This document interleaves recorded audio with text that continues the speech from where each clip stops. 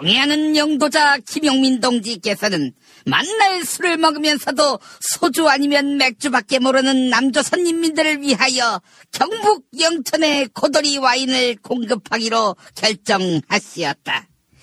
남조선 최대의 포도주산지인 경북 영천하고도 고도 1, 2 리장 동지가 만드는 고도리 와인은 문재인 정부가 주관한 우리 술 품평회에서 입상했을 뿐 아니라 아시아 와인 트로피에서 실버상, 대한민국 주류 대상에서 영예의 대상을 차지할 정도였으니 그 맛과 품질에 대해 시비를 건다는 것은 터무니없는 모략이자 치솟는 분노를 이야기할 도발의 다름 아니다. 경애하는 영도자 김용민 동지께서는 방송 시음용으로 한 모금 하셨다가 그 맛에 빠져들었고 끝내 술은 마귀 오줌이라는 선친의 강력한 경고에도 불구하고 나발을 불다가 대리운전으로 귀가하신 바 있음도 밝히는 바이다. 국내산 최고의 와인 고도리 와인을 가장 저렴하게 구입할 수 있는 방법은 김용민닷컴.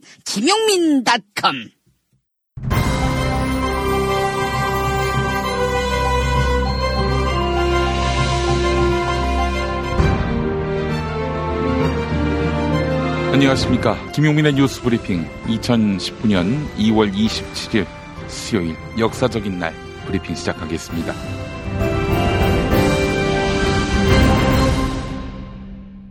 자, 오늘 김용민의 뉴스브리핑 먼저 오늘의 일면 사진으로 함께 할 텐데요.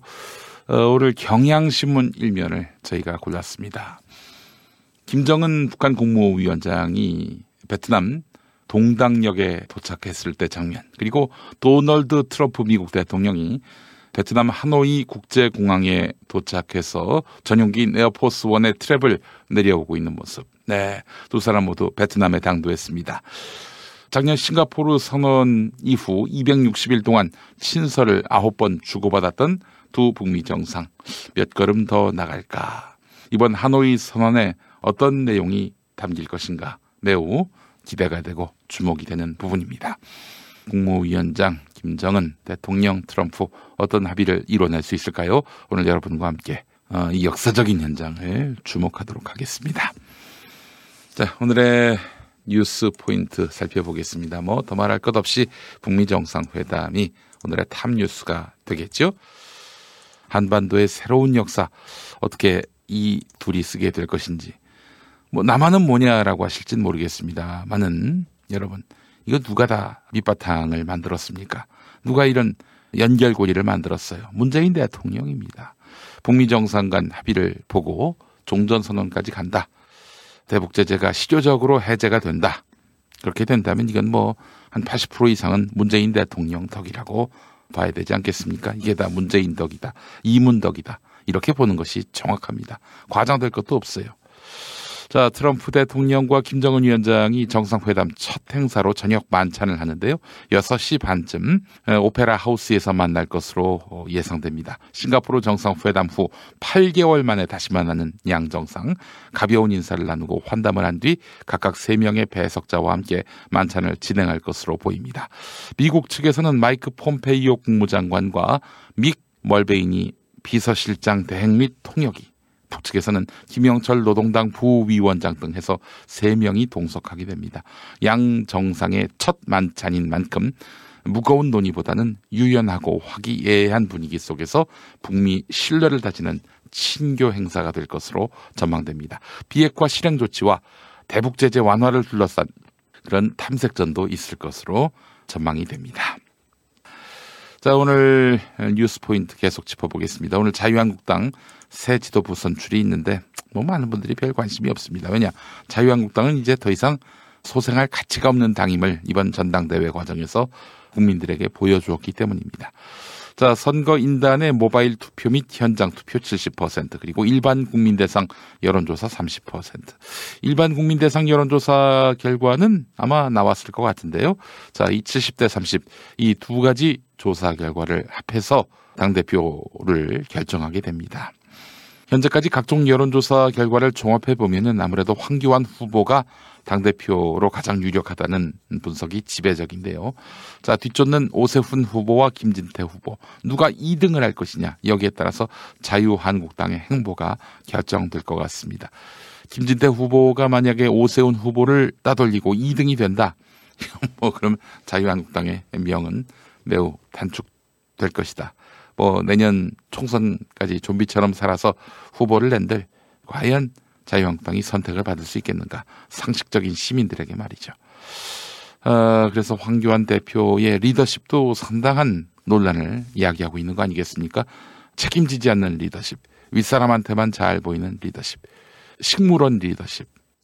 자, 이 내용은 잠시 후 뉴스브리핑 한겨레 기사를 통해서 소상히 살펴보도록 하겠습니다. 그렇지 않아도 어제 삼김쇼에서 이 내용을 소상히 다뤘는데요. 김용민 브리핑 일부 삼김쇼도 많이 애청해 주시기 바라겠습니다. 자, 그래요. 오늘 자유한국당 새 지도부 선출 관련한 국민들의 관심은 떨어집니다만은 어쨌든 오늘 오후 한 7시쯤에 새 당 지도부가 선출될 것으로 보입니다. 자, 그리고 서울고등법원이 오늘 오후 2시에 이명박의 항소심 공판 준비 기일을 진행합니다. 오랏, 항소심 시작했는데?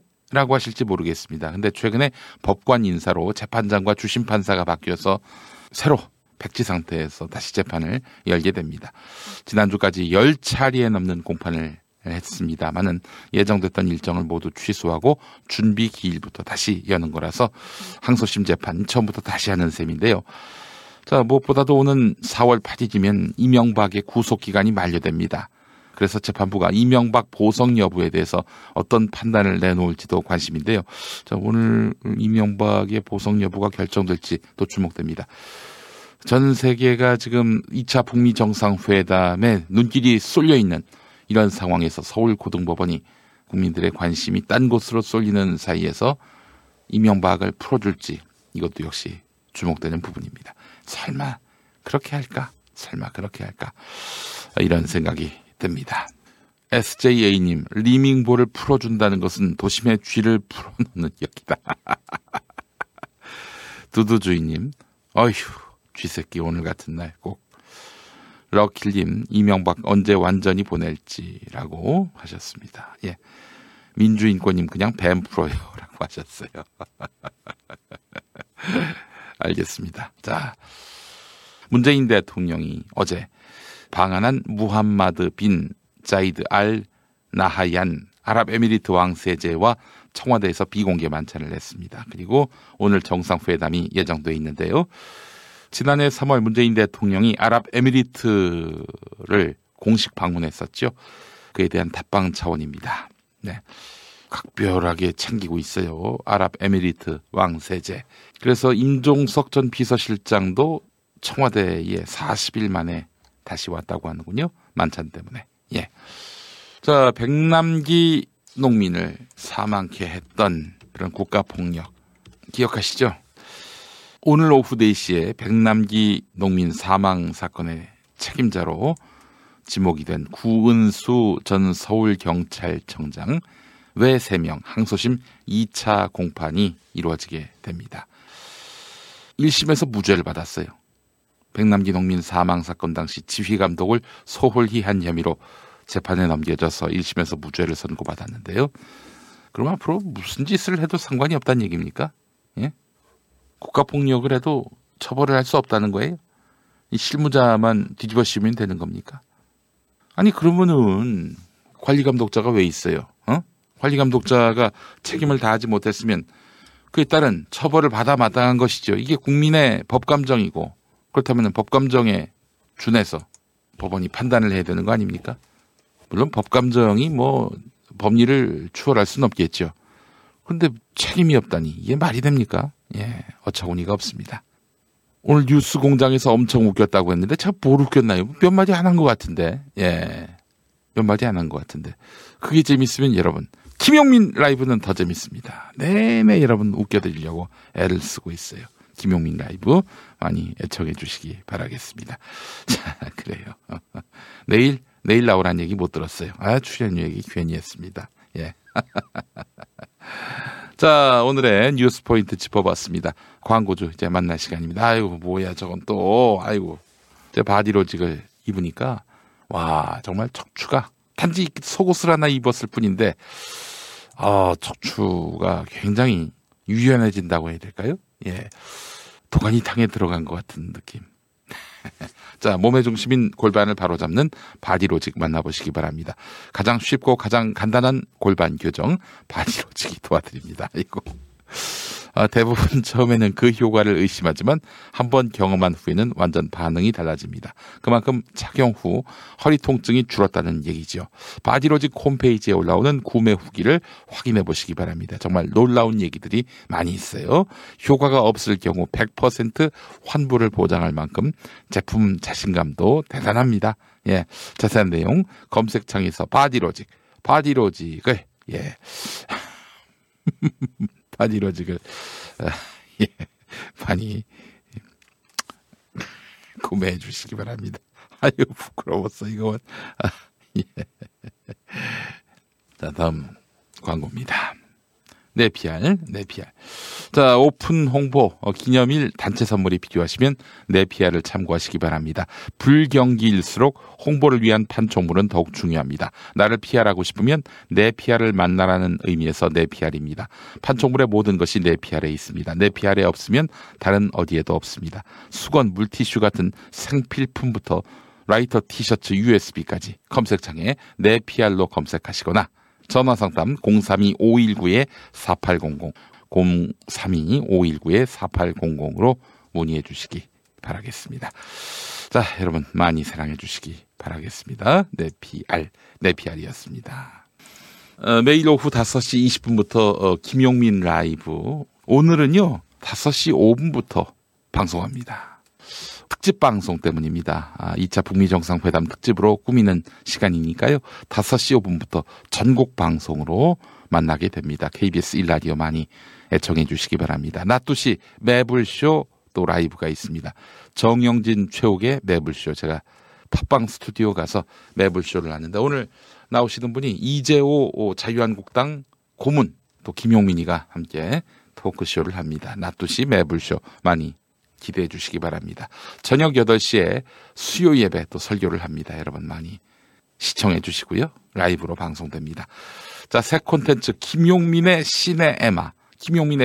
요거 검색창에서 입력하시고 유튜브 구독 부탁드리겠습니다. 김용민의 시네에마. 앞으로 재밌는 영화들 많이 소개해 드리도록 하겠습니다.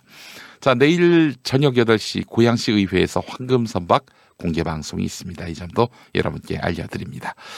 극우 개신교 세력의 정치 개입, 또 가짜뉴스 유포 세력에 대한 상시 대응, 법적 대응 평화나무가 하겠습니다.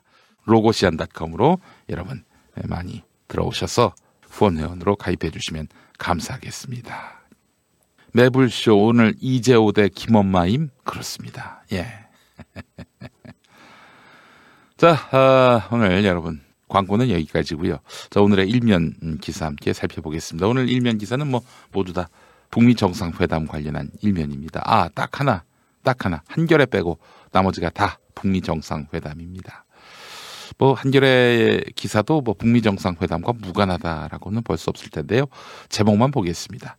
영변 핵 피해기, 그리고 종전선언, 명문화 의견 접근. 그러니까 북한이 미국한테 주는 선물 영변 핵 피해기, 또 미국이 북한한테 주는 선물 종전선언, 이런 것들을 선언문에 기재하는 방향으로 의견 접근이 이루어졌다는 것이 국민일보 일면 제목입니다.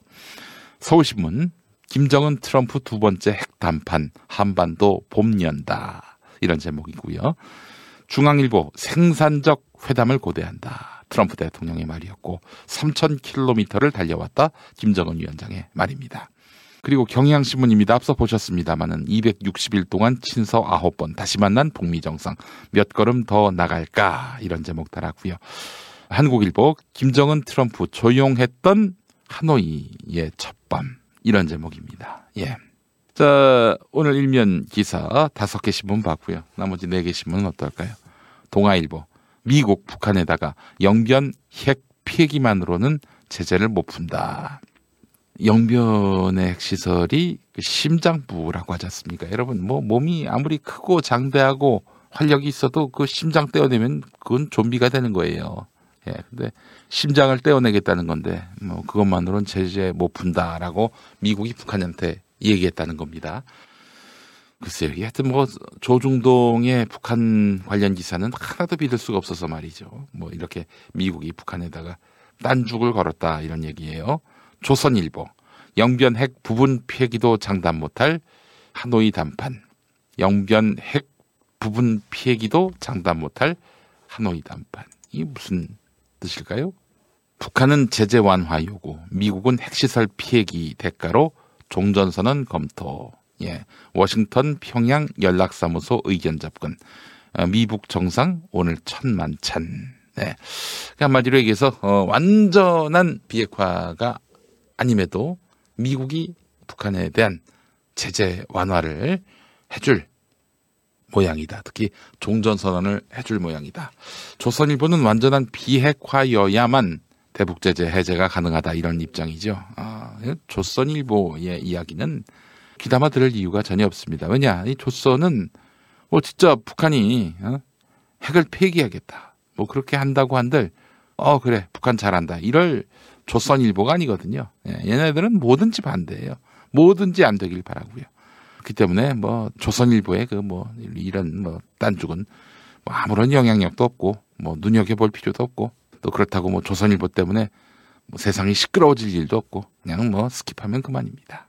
온기님, 나치와 무력 충돌을 피하기 위해 민회 조약을 맺은 네드 챔벌린도 나중에 자신의 결정을 매우 후회했어요. 강경론자 처칠 국무장관이 나중에 총리가 돼서 2차 대전으로 승리를 거뒀죠. 라고 얘기를 하셨는데, 그럼 먼저 북한하고 정면 충돌이라도 해서 북한을 제압해야 한다.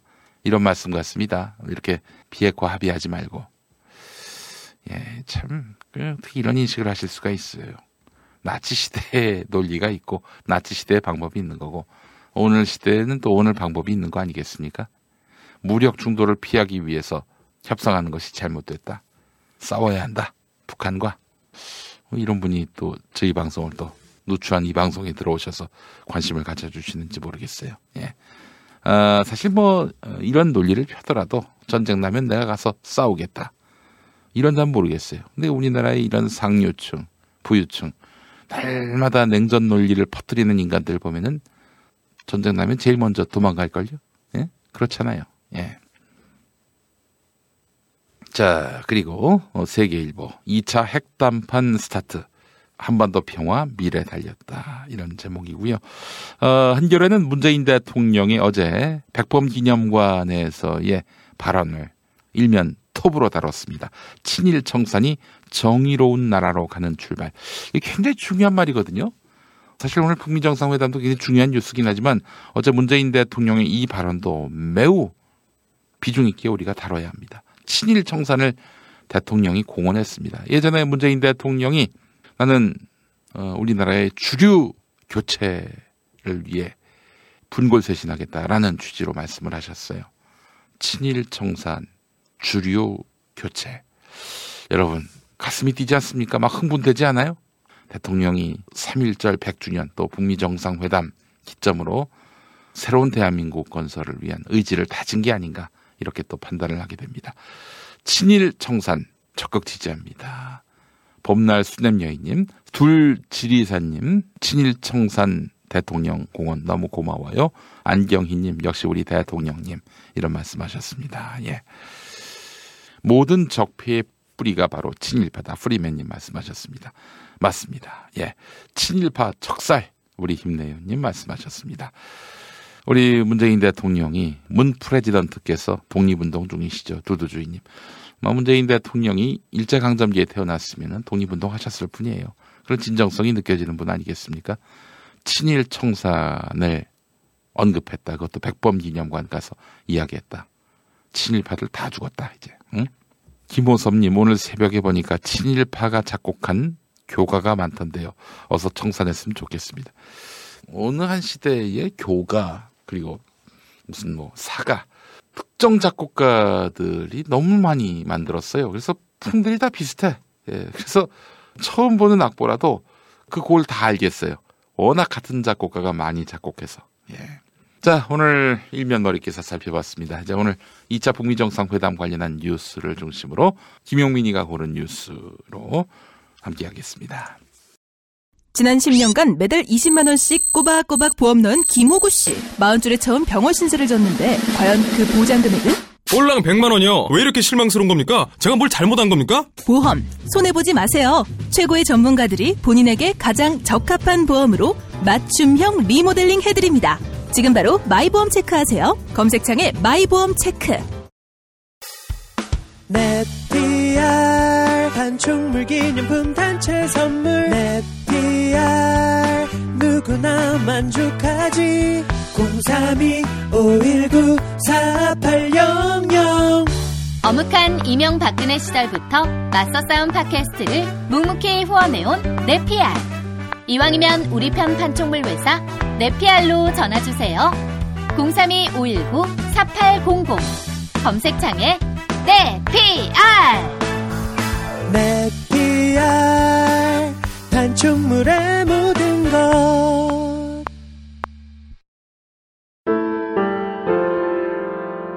사단법인 평화나무 김용민 이사장입니다.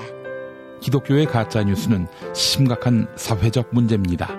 비단 카카오톡에서만 활개치지 않습니다. 대형 교회 목사의 설교를 통해서 유수한 기독교 언론을 통해서 성도를 미혹하고 있습니다. 2020년에 총선이 있지요.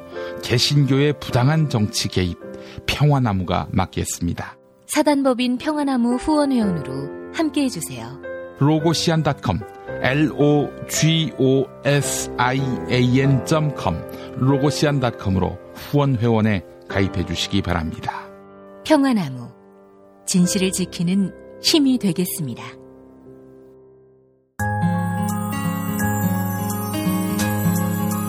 당신의 정직한 뉴스 보좌관 김용민과 주파수를 맞춘다. 새로운 아침 특별한 선택 김용민의 뉴스브리핑. 김용민의 뉴스브리핑. 적과의 대조. 그렇죠. 북미 사이는 그야말로 적대적 관계였죠. 260일 만에 이제 다시 만나게 되는데 비관과 낙관이 엇갈린다. 이재훈 기자의 기사입니다. 비관과 낙관이 엇갈린다. 일단 70년 적대국 두 최고 지도자가 만나서 포괄적이며 심도 있고 솔직한 의견 교환 끝에 마련한 센토사 합의. 그러니까 6.12 작년 6.12 싱가포르 공동성명을 센토사 합의라고 합니다.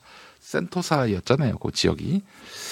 그런데 두 정상이 작년에 만나서 합의를 했는데 이행 실적이 초라하다. 첫 만남 뒤 김정은 위원장은 한국전 미군 유해 55구를 돌려주었고 동창리 미사일 엔진 시험장 발사대의 영구 피해기를 위한 기초 조처를 취했다. 미국은 대북 제재를 이유로 가로막아온 국제 인도 지원 단체들의 대북 지원에 아주 조금 물꼬를 터줬다. 그뿐이다. 그런데 말이죠. 너무 비관할 건 없다는 거예요. 김정은 위원장과 트럼프 대통령이 온갖 압박과 유혹에도 센토사 합의를 지켜낸 사실이 무엇보다 중요하다는 것이죠. 미국이 북한에 대한 군사훈련 그 횟수나 강도를 줄였고요. 또한 북한은 미사일 실험을 완전히 중단했습니다. 완전히 중단했어요. 비관론자와 낙관론자가 전혀 다른 세계관과 이해관계를 갖지만은 그러나 공감하는 게 하나 있다. 김정은 위원장과 트럼프 대통령의 두 번째 만남의 목적이 센토사 합의 4개 항의 구체적인 이행 방안을 마련하는 데 있다는 이에 있어서는 공통인식을 갖고 있다. 이 자체가 첫 만남 이후 260일의 거대한 성취다.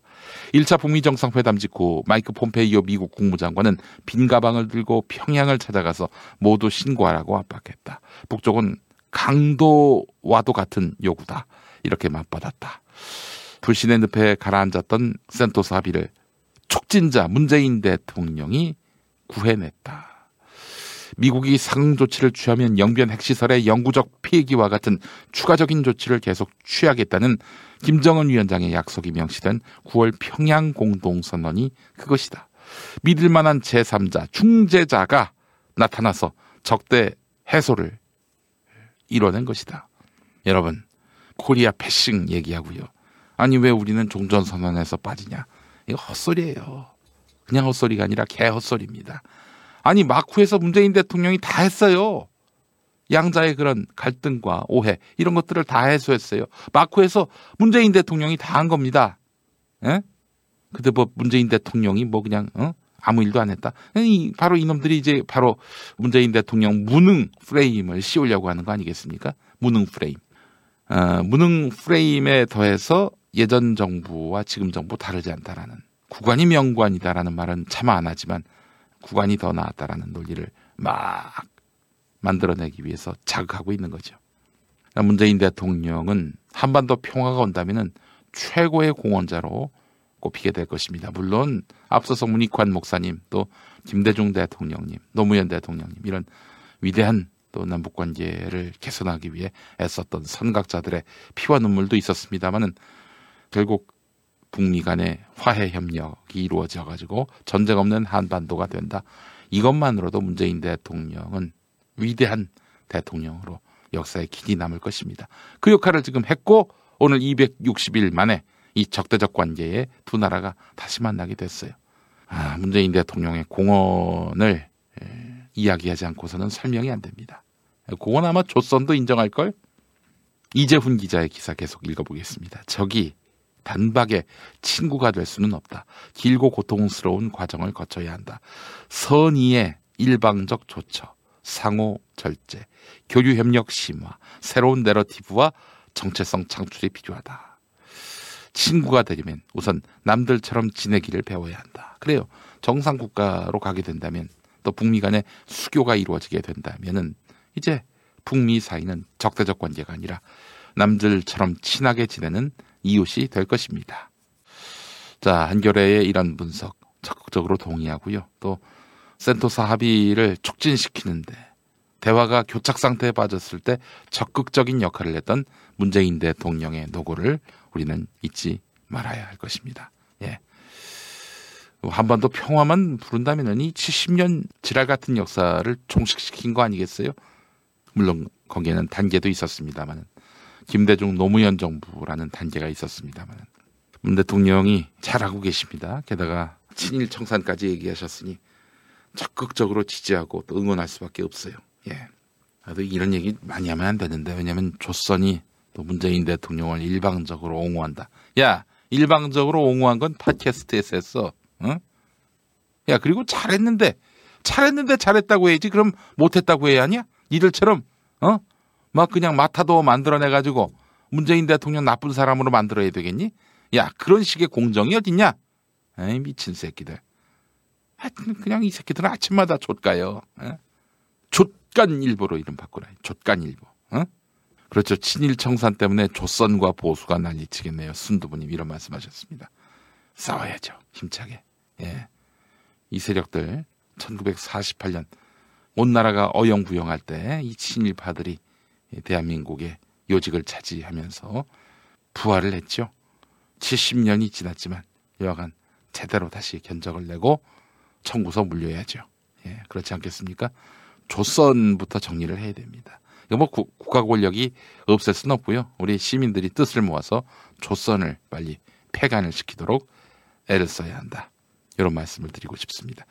뭐 물리적으로 폐간시켜야 한다. 뭐 이런 뜻도 있지만은 기본적으로 시민들의 웃음거리로 만드는 것이 필요하다.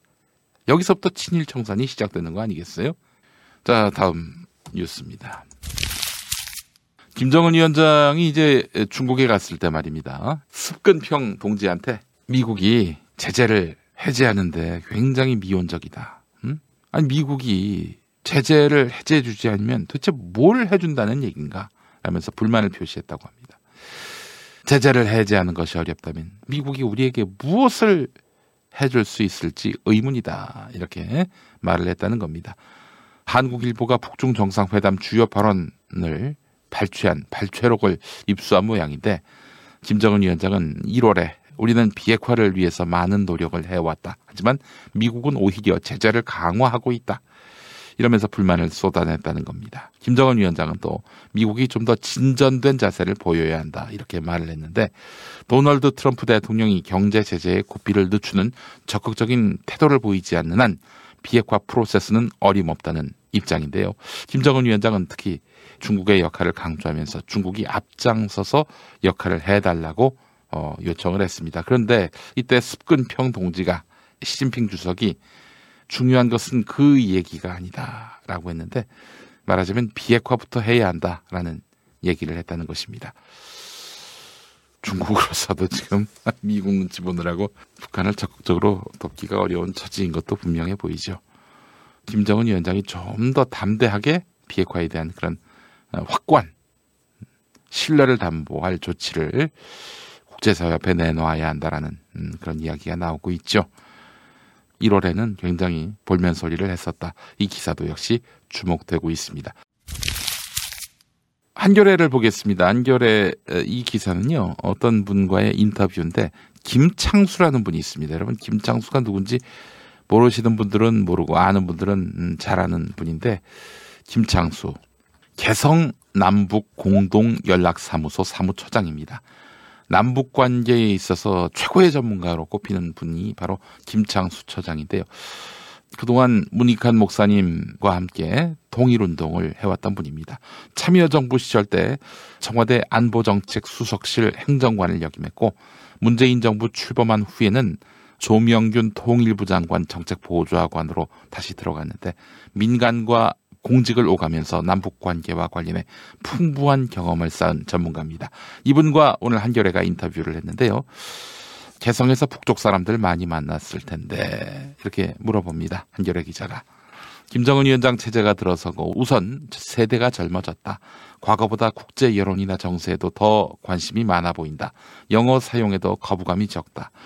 내가 서로 이득이 되는 방향을 생각해보자라고 말했는데, 북쪽 관계자들이 그런 걸 윈윈이라고 하지요. 어이구, 금기할 수 있는 영어를 서슴없이 쓰네요.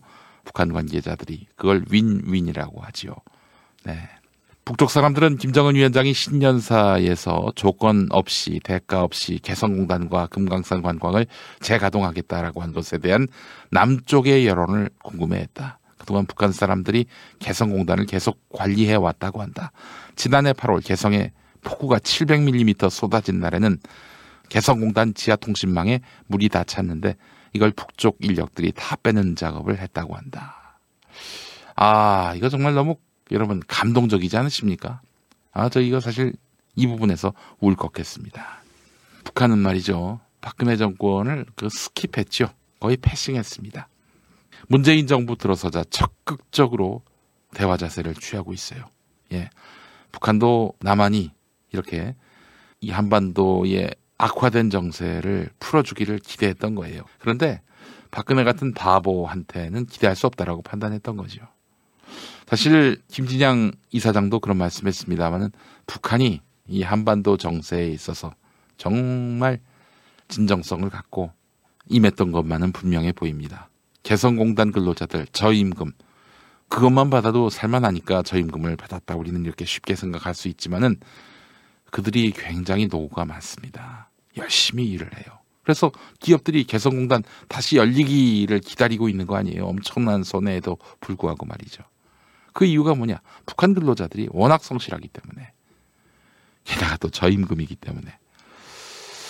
그래서 이제 개성공단이 다시 열리는 날을 기대하고 있는 건데요. 그만큼 개성공단의 노동자들의 노동의 품질이 매우 좋다는 겁니다.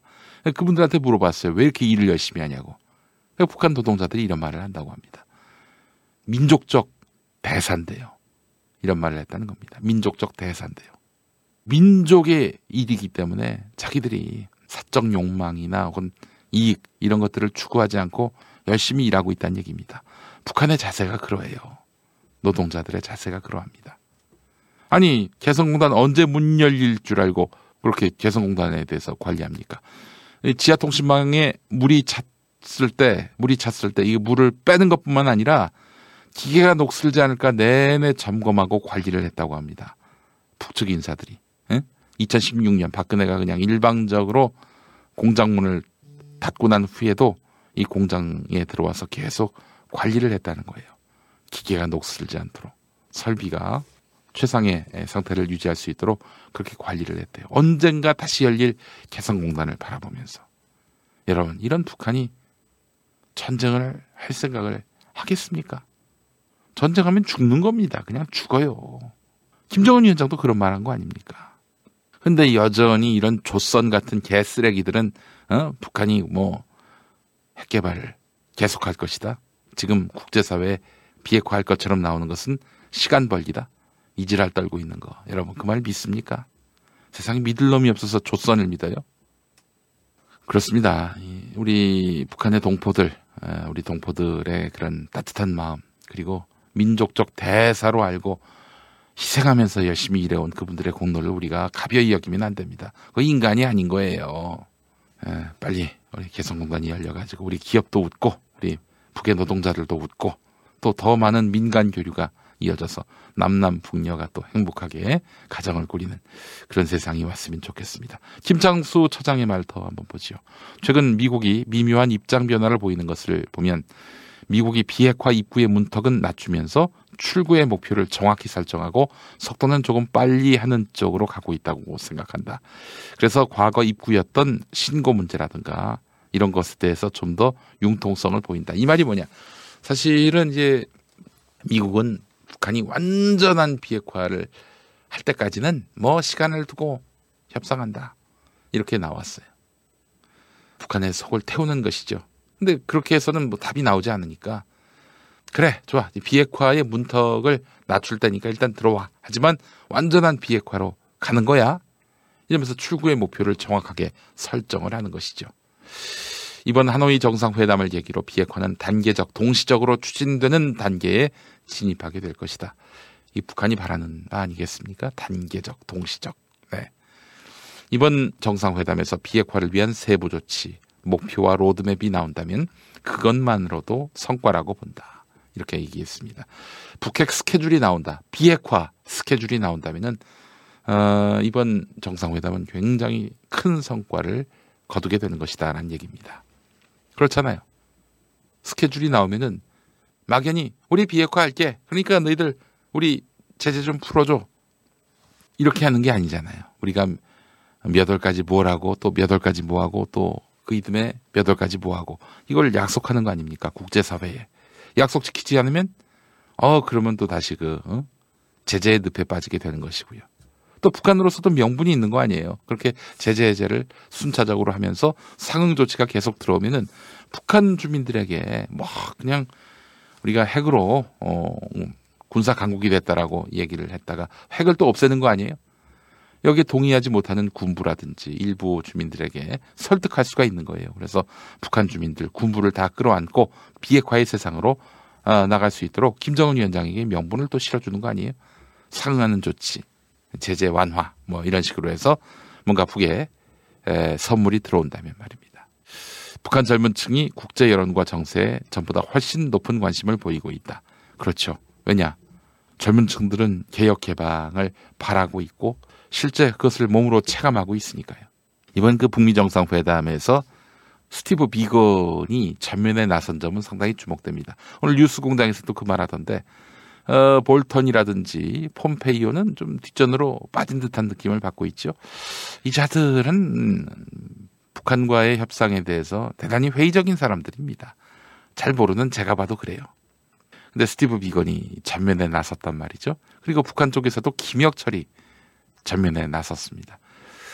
두 사람이 대화를 했고 아주 진지하게 그리고 긍정적으로 고무적으로 대화 국면을 조성해 왔단 말이죠. 자, 그리고 이번에 북미 정상회담 2차 회담이 이어지게 된 것입니다. 대화하려는 상호 간의 의지가 확연히 느껴지는 이런 가운데서 열리게 되는 2차 정상회담 아니겠습니까? 그 결과도 그래서 주목하지 않을 수가 없어요. 태초에 하나님이 술 친구는 창조하셨습니다. 어쩐지 하나님이 술만 내리실 리가 없습니다. 자, 오늘 달릴 건데 술친굼 챙겼지? 맞다, 술친굼. 야야, 내가 한 포 준다. 이거 귀한 거니까 꼭 갚아. 술친굼 먹으면 술자리에서 완전 날아다니잖아. 다음날 숙취도 없고 잦은 술자리도 술친굼만 있으면 걱정 없어. 굼벵이, 헛개, 강황, 울금 최고의 재료가 최적의 비율로 만났다. 나를 위한 숙취 해소제 술친굼. 술친굼 공식 쇼핑몰 회원만을 위한 특별 할인 이벤트를 확인하세요. 네이버에 술친굼을 검색하세요. 안정적으로 정제된 유황과 제주도산 마유를 원료로 사용하는 디아페비노. 유황의 살균 효과로 습진이나 가려움증, 땀띠, 여드름 등 피부 트러블에 좋습니다. 유황 온천에 다녀온 듯 점차 피부가 보들보들해지는 효과 느껴보세요. 세안만이 아닌 샤워 때도 꼭 사용해 보시기 바랍니다. 몸이 건조해지시는 부모님께 선물하셔도 정말 좋습니다. 검색창에 디아페비노 검색해 주세요. 서울 홍대 앞 작은 모임 공간 알고 계시나요? 스튜디오 벙커원. 100석 규모의 콘서트홀, 갤러리, 방송 스튜디오, 그리고 카페까지.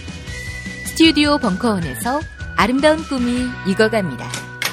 북콘서트, 파티, 세미나, 작은 음악회, 전시회, 유튜브 팟캐스트 녹화, 녹음까지 여러분을 위한 공간 스튜디오 벙커원. 문의는 네이버 블로그 영문 스튜디오 벙커원.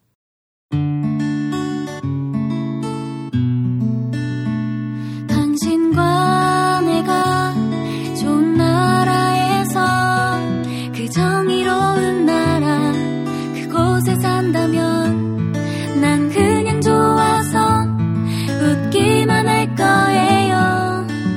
당신의 뉴스 보좌관 김용민 브리핑.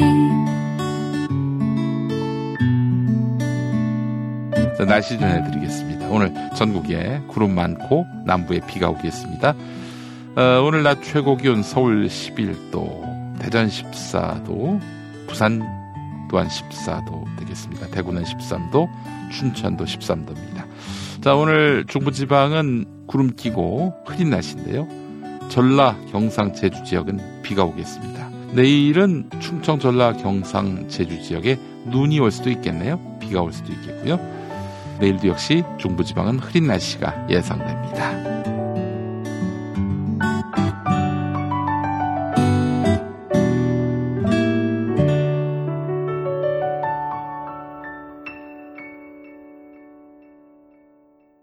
어떤 합의가 있을 수 있을까 따져봤는데, 일단은 북한의 유일한 목표는 대북 제재의 완화고요. 첫 관문은 상호 연락사무소를 개설하는 겁니다. 평양에, 워싱턴에 대사관과 같은 기능의 상호 연락사무소를 개설하면서 대화 채널을 상시적으로 가동하는 것이죠. 그리고 여행금지국을 지정했어요. 북한에 대해서. 여행금지국으로 지정된 북한의 현재 상황을 바꾸는, 그래서 여행금지국에서 해제되는 이런 미국의 조치, 이게 이루어지게 된다면 여러분, 금강산뿐입니까? 원산 등, 백두산 등 외국인들에게 관광 상품으로 내세울 게 너무나 많아요. 그래서 여행금지국 해제도 북한이 바라는 바고요. 또 지금 김정은 위원장이 정말 사력을 다해서 만든 게 바로 원산의 관광벨트 아니겠습니까? 베트남 다낭과도 같은 원산의 이런 관광벨트로, 원산이 또 금강산하고 이어지는 거 아니겠습니까? 세계인들을 모으게 된다면 외화벌이에도 굉장한 도움이 될 것이고요. 제재 해제는 역시 그런 관광뿐 아니라 경제 개발을 위한 국제통화기금 등 국제금융기구에 가입할 수 있도록 허용하는 것입니다. 그래서 외자가 들어올 수 있도록 하는 것이죠. 근데 말이죠, 이러려면은 지금 이 미국이 북한에 대해서 제재를 하고 있지 않습니까? 이게 근데 법을 만들어서 하는 제재예요. 대통령의 행정명령 정도가 아니에요. 법으로 만들어졌어요. 그러니까 대북 제재를 해제하려면은 미국 의회의 벽을 넘어야 하는데, 지금 아시다시피 미국 의회, 특히 하원과 트럼프 행정부는 거의 견원지간을 넘어서서 어마어마한 적대적 관계입니다. 이게 차라리 김정은 위원장보다도 미국 하원이 더 원수지간이에요. 트럼프 대통령에게 있어서는. 그래서 이제 제재를 우회하는 그런 방안들이 나오고 있는데, 남북 경제협력 사업의 경우 미국의 용인 아래 대대적으로 제재를 면제해 주는 겁니다. 남한이 알아서 하겠지. 야, 남의 나라 이래 어떻게 우리가 내정 간섭하니? 이러면서 못 본 척 하면은 남과 북이 나서서 이렇게 경제 협력을 하게 되고 철로 깔고 또 관광하러 오가기도 하고 이렇게 된다면은 사실상 제재 해제의 그 효력이 발생한다는 거예요. 제재 해제는 살아있지만 사실 그렇잖아요. 뭐 법이 중요합니까? 법이 중요한 게 아니에요. 예컨대 법은 없지만 실제로 개성공단이나 금강산 관광을 문재인 대통령이 내일부터 합시다. 그러면 하게 되는 거예요. 근데 이제 미국 같은 경우에는 아니 우리 허락도 없이 문재인 당신 혼자서 저렇게 북한하고 다시 개성공단 할 거야? 금강산 관광할 거야? 아니 그렇게 해서 북한에 주는 돈, 그 돈 갖고 핵 개발에 전용하면 어떡할 건데? 이러면서 우리 은행, 정부에 대해서 제재를 가할 수가 있어요. 그렇잖아요. 미국이 이런 북한 건으로 빅엿을 먹일 수 있는 방법은 뭐 만 가지입니다. 이른바 세컨더리 보이콧이라고 하지 않습니까? 우리 기업들, 특히 그 은행이나 이런 데를 방코델타 아시아처럼 동결시켜버려요. 그럼 완전히 그 은행 망하는 거죠. 그렇기 때문에 이 미국의 눈치를 볼 수밖에 없는 그런 부분도 있습니다. 근데 이제 미국이 눈 감아준단 말이죠. 그래요, 뭐 나만 뭐 북한하고 뭐 이렇게 손잡든지 알아서 해. 이래 버리면 이제 개성공단도 미국의 용인 아래 재개할 수 있는 것이고요. 금강산 관광도 가능한 것이고요. 이번 대북 제재에 있어서 성패는 역시 얼마만큼 북한에 대한 제재를 무력화할 수 있는지에 달려 있습니다. 북한이 흡족하다면 아마 그걸 겁니다. 목줄을 죄는 이런 제재를 얼마나 완화시켜줄지. 트럼프 대통령이 그런 확신과 또한 물리적, 가시적 선물을 준다면은 북한의 비핵화 속도도 빨라지게 될 것이고요. 자, 그래서 오늘 북미 정상회담에서 어떤 논의, 어떤 합의가 이루어질지 너무나 주목됩니다. 매일신문이라고 대구에서 나오는 대구의 조선일보로 불리는 대구 매일신문의 김경수 화백의 논평 보겠습니다. 김정은 위원장과 트럼프 대통령이 핵담판을 앞두고 이제 팔씨름을 하는데 지만원하고 많이 닮은 아베가 일본인 납치 문제 이거 해결해달라 하면서 김정은 위원장한테 접근하려고 하니까 문재인 대통령이 유관순 열사를 최고 등급으로 격상시켜서 추가 서훈하는 방식으로 일제 과거 만행을 대대적으로 또 고발하고 있지 않습니까? 3.1 운동 100년을 맞아서. 그러면서 이제 문재인 대통령이 끄지라. 일본 아베 총리에게 끄지라. 이렇게 얘기하는 네. 자, 다음 뉴스도 보겠습니다. 네, 한국당 전당대회 얘기 한번 해보겠습니다. 1등은 별 관심이 없고요. 2등이 누가 되느냐. 이게 굉장히 중요합니다. 당 안팎의 관심은 2위 경쟁에 쏠리고 있다. 개혁보수를 자처한 오세훈 후보와 강경보수를 대변하는 김진태 후보의 득표력은 향후 자유한국당의 외연 확장을 가늠하는 잣대가 될 수 있다. 김진태 후보는 전당대회 과정에서 다른 후보들에게 욕설까지 퍼부은 태극기 부대의 지지세를 과시했다. 당대표 후보 가운데 중량감이 떨어진다는 평가를 받았던 김진태 후보가 2위로 급부상한 반면 이들 태극기 세력의 목소리가 당에서 공론화되는 계기가 될 수 있다는 것이죠. 2위가 된다면. 그렇죠. 한 20% 득표한다면 당의 5분의 1이 극우란 얘기 아닙니까? 황교안까지 다 합치면은 뭐 한 5분의 4 정도도 가능한 거 아니겠어요? 둘이 합쳐서 80%가 넘는다면. 김술예, 이 사람도 최고위원이 된다면 정말 자유한국당은 폭망이 확실해집니다. 5.18 민주화운동 유공자를 괴물 집단이라고 모독하고 김준규 이 사람 문재인 대통령을 일컬어서 첫 단계 대통령이다 이런 말을 했었어요. 예. 자, 이 두 사람도 지도부에 입성한다면은 뭐 자유한국당은 뭐 보나마나한 그런 당이 될 것입니다. 분명히 이 중도 보수 세력의 그 신당, 이 신당이 만들어져야 한다라는 목소리에 힘이 실릴 것이 확실합니다. 예. 자, 중도개혁 오세훈, 태극기든 김진태. 네, 김진태가 2등이 될 것이다. 제가 그렇게 예측을 했고요. 우리 김수민 평론가는 2등이 오세훈, 3등이 김진태가 될 것이다. 이렇게 예측을 했습니다. 오늘 밤 드디어 우리 김수민 평론가가 역시 평론은 연륜이구나 라는 점을 깊이 깨달을 것이라 확신합니다. 예.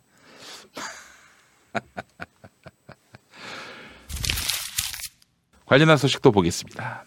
김태규 정치팀 기자. 예전에 저희 김용민 브리핑에서 매일 코너를 담당해 주신 분이죠.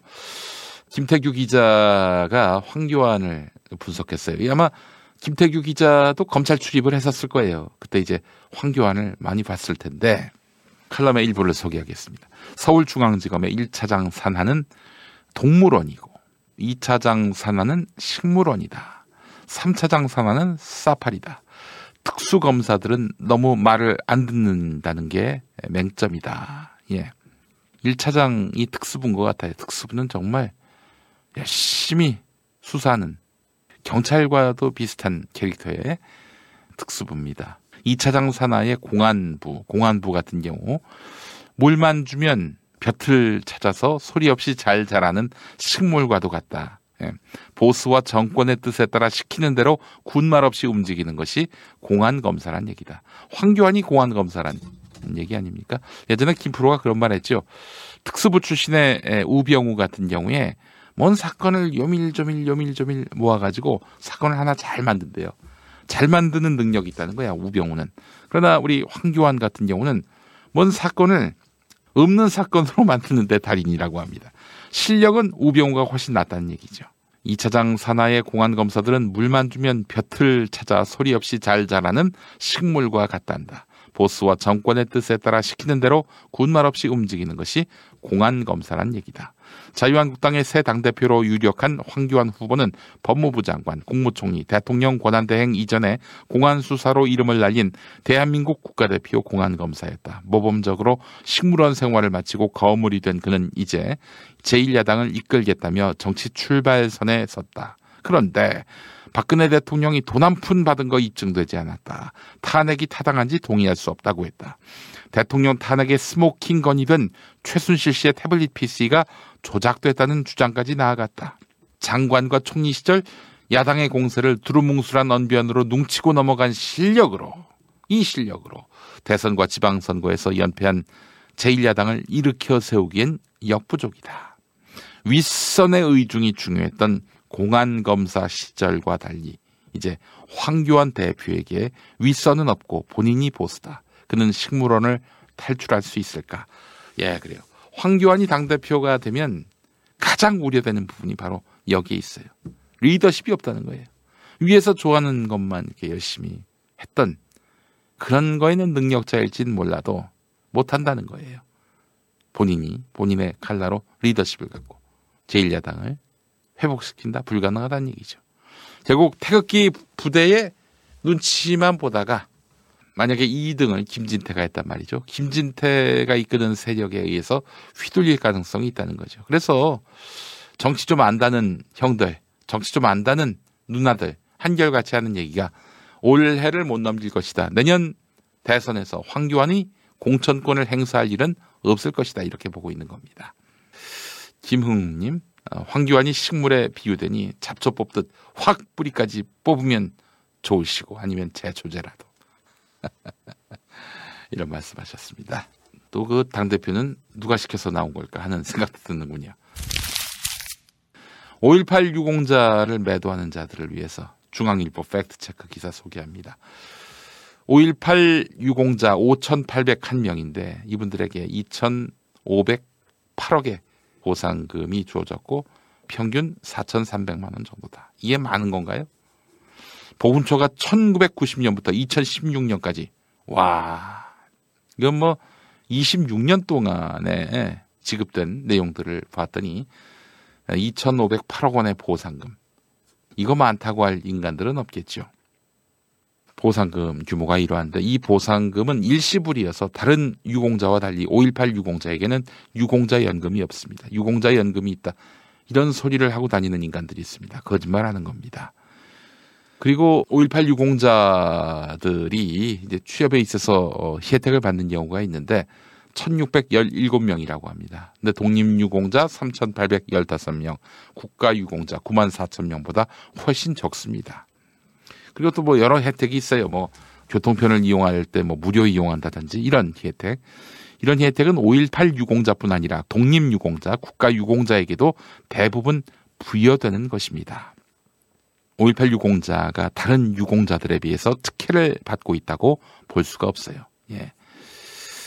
다만 이제 5.18 유공자 중에 부상자에게 면세 혜택이 있긴 한데요.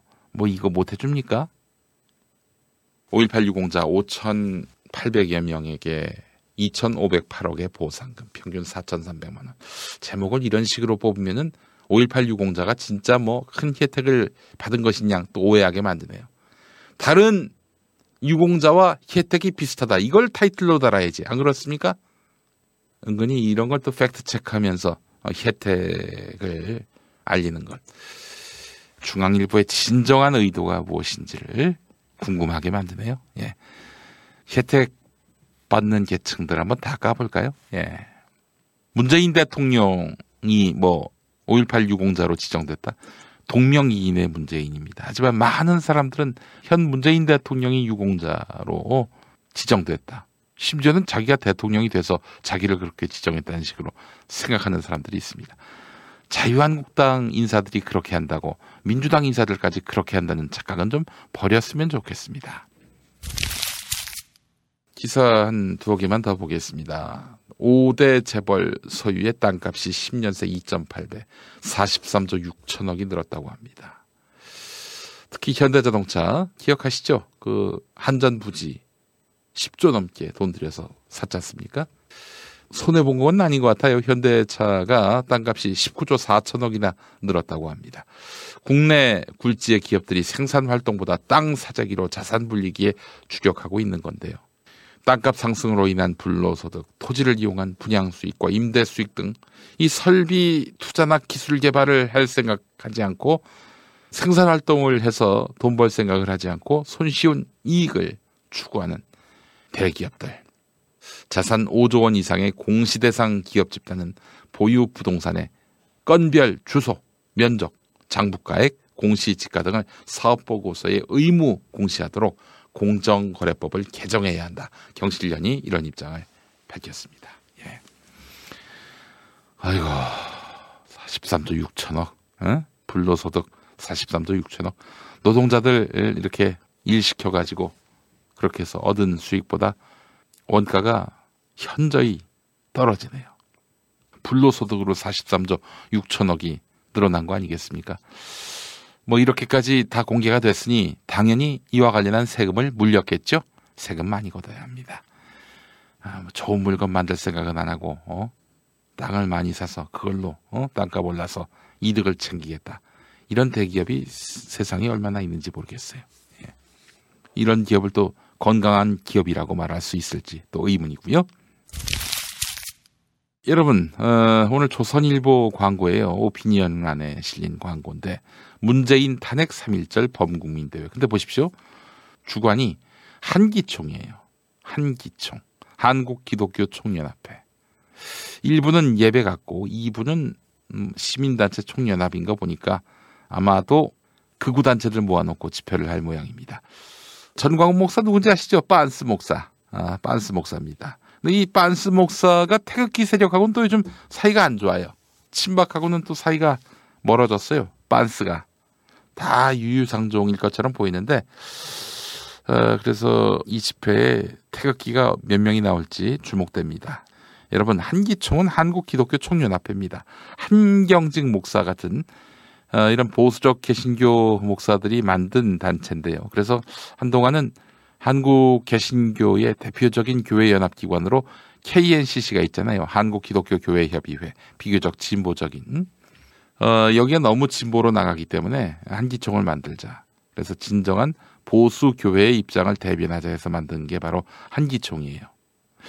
근데 KNCC 같은 이런 진보적인 교회 연합기관을 무력화하기 위해서 국정원이, 그러니까 안기부가 그렇게 만든 단체 아니냐, 한기총이.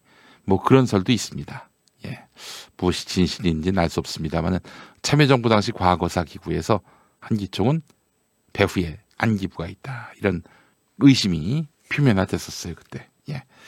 한기총이 주관하는 행사면은 아니 그러면 한국 개신교계가 이렇게 문재인 대통령을 탄핵하는 집회를 하자는 이야기인가? 그렇잖아요. 제가 당장 기독교인인데 한국 기독교를 대표한다는 단체가 이렇게 문재인 대통령 탄핵에 나선다는 거 말이 안 되는 거죠. 네, 말이 안 되는 거예요. 이거 한국 개신교의 뜻을 대변할 수도 없는 쓰레기 짓거리입니다. 자, 근데 보십시오. 지금 여기 그 일부 한기총 대표 전광훈, 그리고 길자연, 지덕, 이용규, 이광선, 엄신형 이런 사람들이 나오고 있지 않습니까? 아주 대표적인 한국 개신교의 꼴통들입니다. 전광훈, 빤스 목사 말할 것도 없습니다. 길자연 누구냐? 한기총 회장 되려고 돈 뿌리다가 걸렸어요. 누가 그거를 고발했느냐? 이광선이 고발을 했습니다. 자, 그리고 길자연, 지덕, 이용규 이 세 사람 모두 자기 아들한테 교회를 세습했어요. 한국 개신교의 똥들입니다. 똥 목사들이에요. 이 똥 목사들이 지금 누구 탓을 한다고 잘하고 있는 문재인 대통령을 탄핵하재요. 여러분, 이게 공감이 되십니까? 똥 목사들입니다. 예, 저기 이름을 자랑스럽게 박은 전광훈, 길자연, 지덕, 이용규, 이광선, 엄신영. 네. 성이 지시고 이름이 덕이에요. 외자입니다. 전광훈 빤스 목사, 길자연, 이광선은 돈 선거 때문에 한기총을 사실상 이 두 사람이 말아먹었다고 해도 과언이 아닙니다. 그리고 길자연, 지덕, 이용규는 아들한테 세습한 목사. 말도 안 거 아니겠습니까? 한기총이라고 하니까, 한국기독교 총연합회라고 하니까 대단한 줄 아시는데 많이 쪼그라들었어요. 한기총 보시죠. 전체 교인 수에 비해서 25%밖에 안 됩니다. 소속 가맹교단이요.